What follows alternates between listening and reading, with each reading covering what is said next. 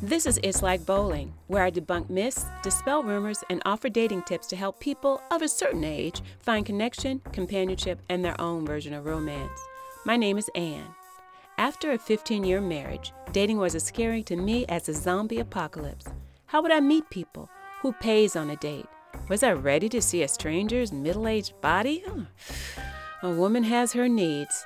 I figured it's like bowling. You can't score until you get a ball in your hands. So I used the dating apps, went to singles mixers, and had countless first dates. Now I'm sharing my hard-earned knowledge to help you get back on that horse and ride into the sunset. What you do with the horse after that is totally up to you. I don't judge.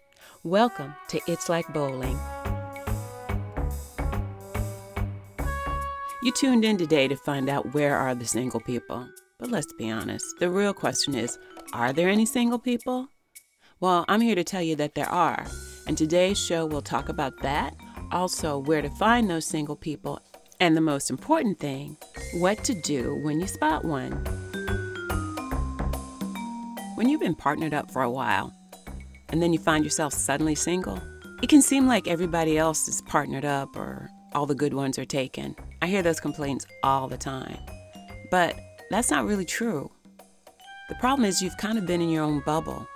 If you're partnered up, probably most of the people in your social circle are partnered up too. Couples go out with couples, singles go out with singles. So then when you're ready to date, you probably don't have friends that you can ask to fix you up with someone. And let's face it, you might not really want them to. In 2019, the Pew Research Center did a whole report on dating. They asked people about their attitudes, whether they thought it was easier or harder or the same as it was 10 years ago. Did they find difficulty dating? Was it a pleasant or unpleasant experience? One of the biggest complaints was not finding suitable people. This was especially true for women.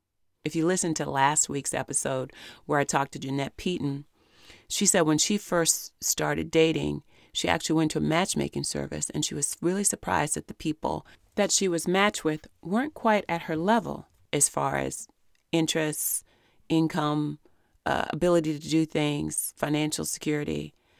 And that makes a difference when you get to a certain age because we've been working hard to support our own lifestyles. We don't really want to support somebody else's. That's especially true if we have children or parents that we're helping out financially.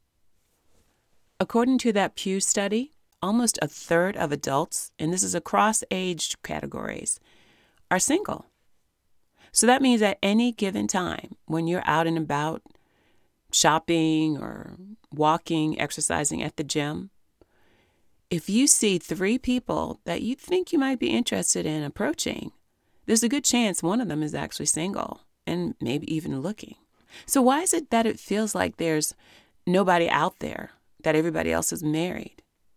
Well, it's because you've been in a relationship with someone for a long time, whether that's cohabitation, friends with benefits, marriage.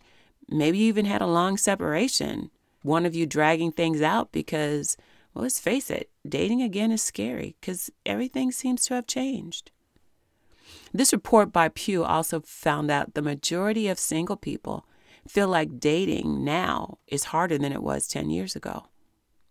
I don't know if that's true or not, but I feel like if you start out with that mindset, you're already starting from a deficit.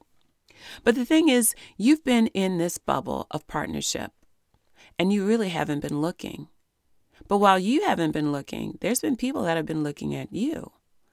For instance, when I got divorced, actually separated, I thought that I'm old. I think I was 42 at the time. Nobody's going to want to date me. But then my son comes home one day and he says, "Oh, my basketball coach told me to tell you hi." And I'm like, "Oh, well," I said, "well, that's nice," and just let it go. But so I'm thinking the basketball coach knows who I am. I've never talked to the man.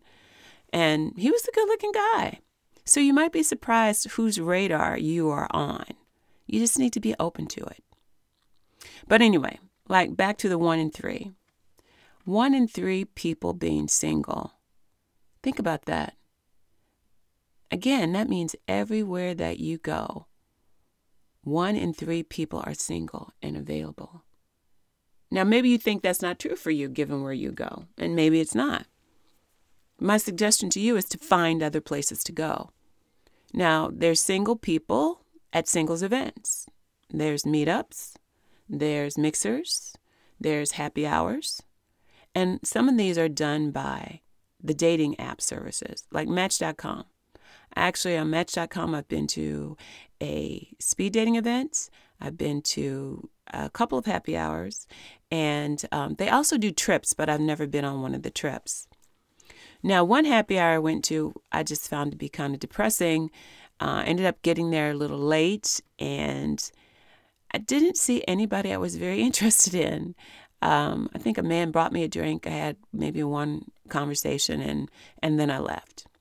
But at another mixer I went to, I met a really, really nice guy. Very attractive. We had a lot of things in common. We dated for a little while, but ultimately it wasn't going to work out. But it was still a good experience. Speed dating I've tried several times. The women are seated at tables. They stay at the tables throughout the event. The men go from table to table.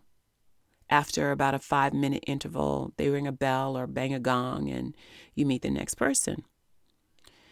Then you decide which of these people you think you'd like to meet for coffee. So it's just not trying to find somebody that you are going to marry. You're not trying to find somebody for a long-term relationship.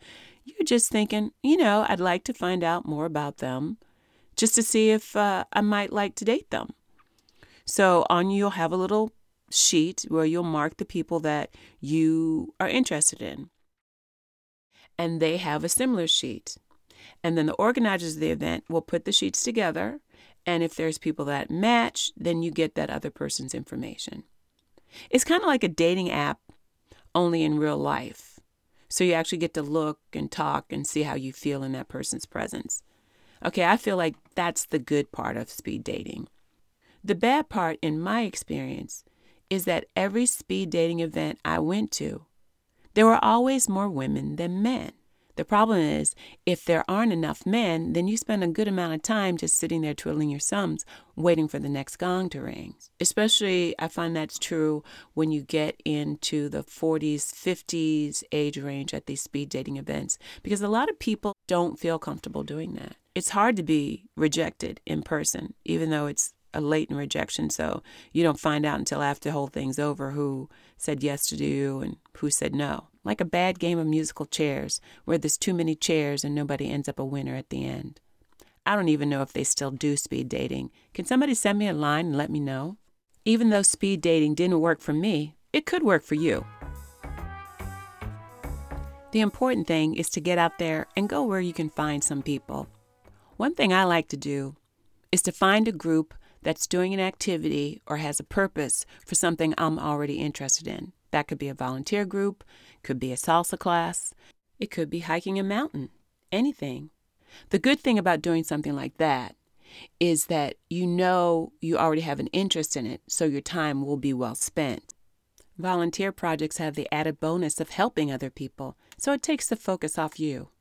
I don't recommend that people go to things with the sole purpose of meeting someone. 1, it puts too much pressure on the situation.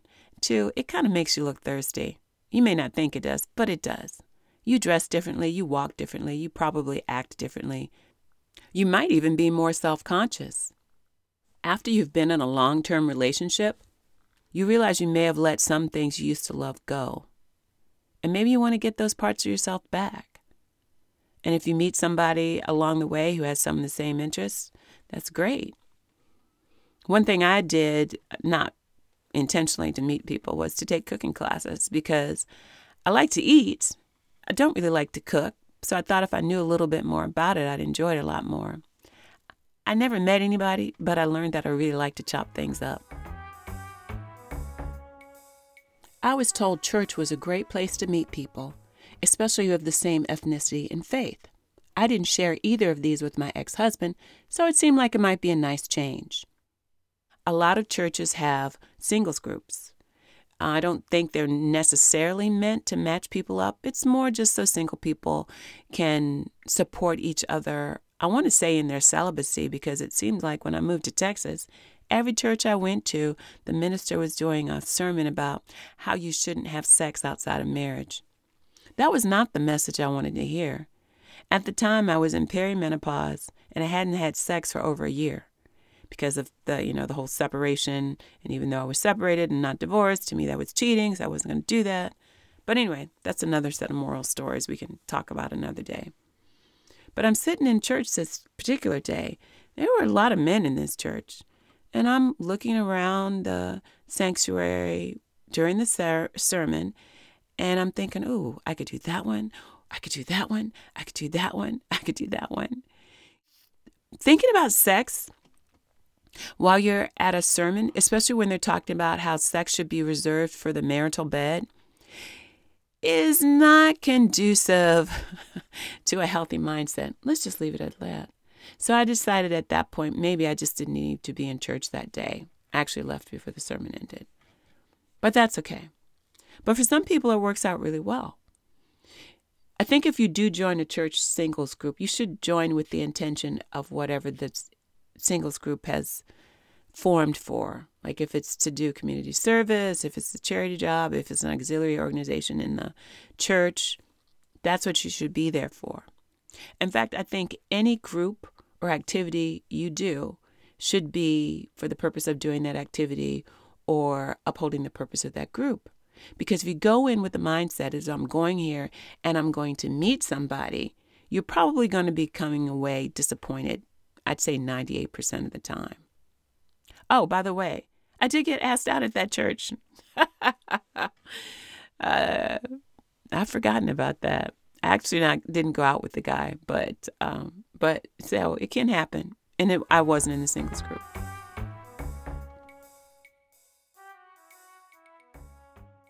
I made a little joke about it before, but there's really nothing wrong with asking your friends to fix you up. Think about it. If you were starting a business, the advice you're always given is start with your warm network. Well, your friends, your family, your coworkers, they are your warm network. So if you feel comfortable, let them know that you're single and you're interested in meeting somebody new. And do they have any friends that you think they might be a good friend for you? You don't have to say a potential wife or husband, just somebody that you like to do things with.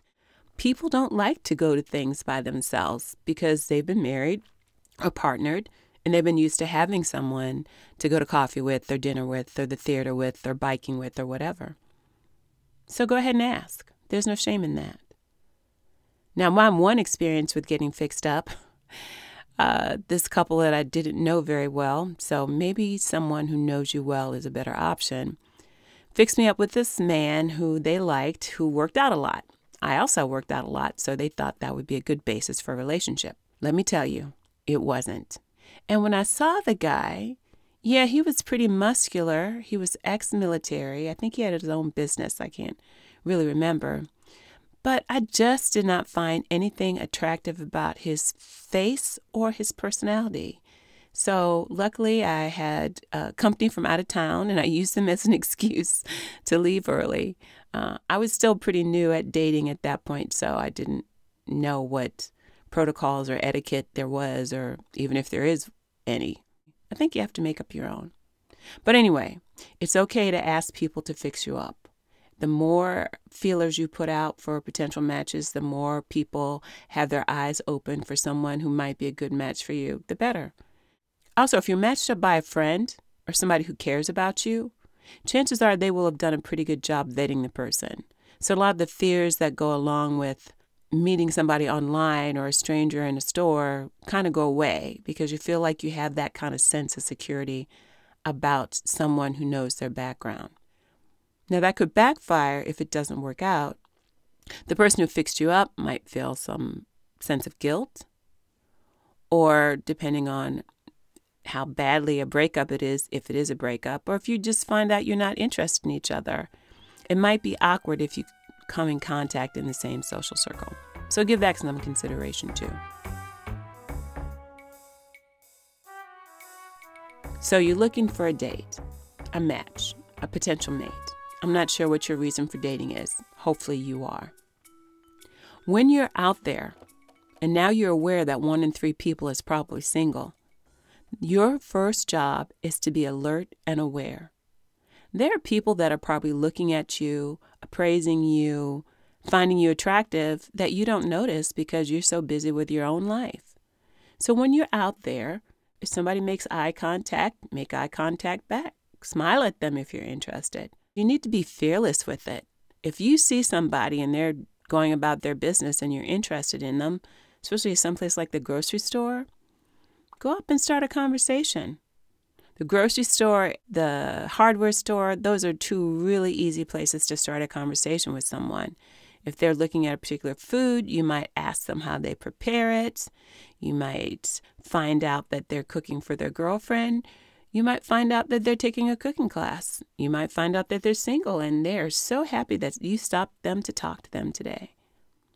I think that women have the misperception, and forgive me if I'm wrong, that it's easy for men to walk up and ask a woman out. Now, I've dated quite a few guys, and I've asked some of them, one in particular who I dated for almost a year, and we were having a really good time, and I asked him, if I had met you or if you'd seen me out somewhere, would you have come up to me? And he said, no, I wouldn't have done that. And he seemed even surprised that I asked. And I said, why? He says, I just don't do that. I wouldn't feel comfortable doing that. So I think the men are just as afraid of asking us out as we are of asking them out. Now, we're burdened a little bit by the social norm that men are the ones to do the pursuing. But think about it. If you're out there and you see somebody you really like, why don't you do anything about it? We kind of have the excuse that the men are supposed to pursue us. But I'm not talking about a pursuing thing. I'm talking about just making a conversation. And if it goes so far, the conversation goes, well, what's wrong with you being the one to ask him to go out for coffee? Just to get to know each other better. Find out what you do have in common. Could they be a potential match? Maybe they're not. I think a lot of women feel like if they ask the man out, they're giving the man the impression that they're desperate or that they're going to pay for everything or that they're easy, which I suppose there are men that actually think that. I'm sure there are. But wouldn't you rather find that out early on and not waste your time with them? I had a friend tell me who lives in Texas, and I just moved to Texas and wasn't really used to the Southern dating norms, or again, I don't think there are any. But she told me that even on dating apps that she didn't approach a man first. And I said, why? And she says, because men don't like that. So the next time I had a stint on Match, probably 1 month or 2 months, like I usually do, I didn't approach anybody first. What happened was my time elapsed and no one that I was interested in contacted me. I think we have it in our head on dating apps that everyone sees you all the time. So if they haven't approached you, that means they saw you and they didn't like you. But that's not true. They may not have seen you.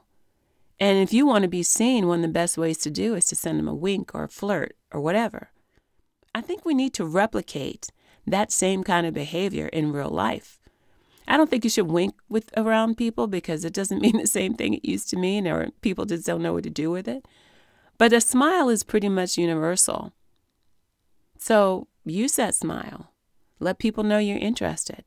Have a conversation. Be fearless about it. Ask them out. You don't know what's going to happen until you put yourself out there. In fact, all the information anybody can give you about where to meet people, how to meet people, what to do when you meet people means nothing if you are not willing to put yourself out there.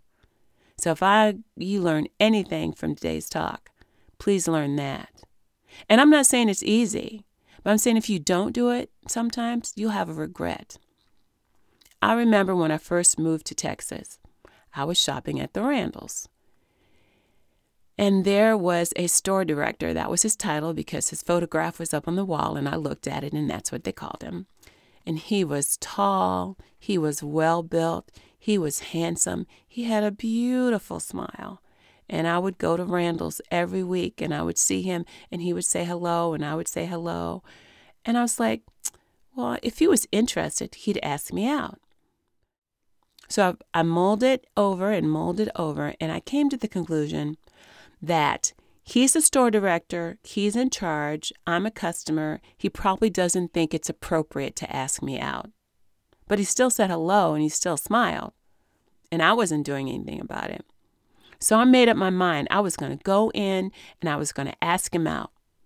So I went in a few times, dressed nice, hair done, all the stuff. And I saw him and I didn't ask him out. And then I came in again and I didn't see him. But I was at the counter, and there was a woman there, and no one else was in line, and I just asked her if she knew he was married. And she said, "No, I don't think so." And I said, "I was just wondering." And she says, "I think you should go for it." And with that encouragement, I left the store. And I came back, and the next time I saw him, and I just chickened out. And then eventually he left, probably for a better job or a better promotion. And I've always regretted not asking him out. And really, what would it have cost me? If he'd said no, I could have said, "Well, thank you," and maybe never shopped in Randall's again because of embarrassment. But I feel like I had more to gain than I had to lose. And if I'd had a little more confidence and a little more gumption, I would have asked him out. And maybe he would have said no. But I know the next time I tried to ask somebody out, it would have seemed a lot easier.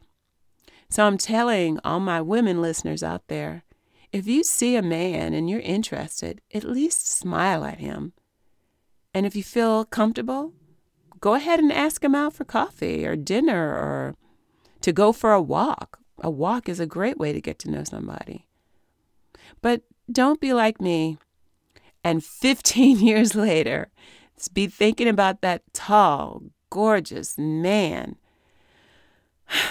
who I didn't even have the nerve to approach. Do better than me. Thanks for listening today. Come back next week when we're going to be talking about dating apps. How, what, and why. We'll have new episodes each Monday at 10 a.m. Please subscribe or follow It's Like Bowling so that you don't miss an episode.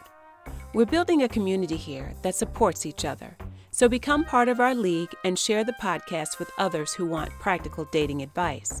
If you have questions, stories, or tips to share, please reach out on Instagram, Facebook, or Pinterest at Bowling for Two. See you next week, and remember, you can't score until you get the ball in your hand.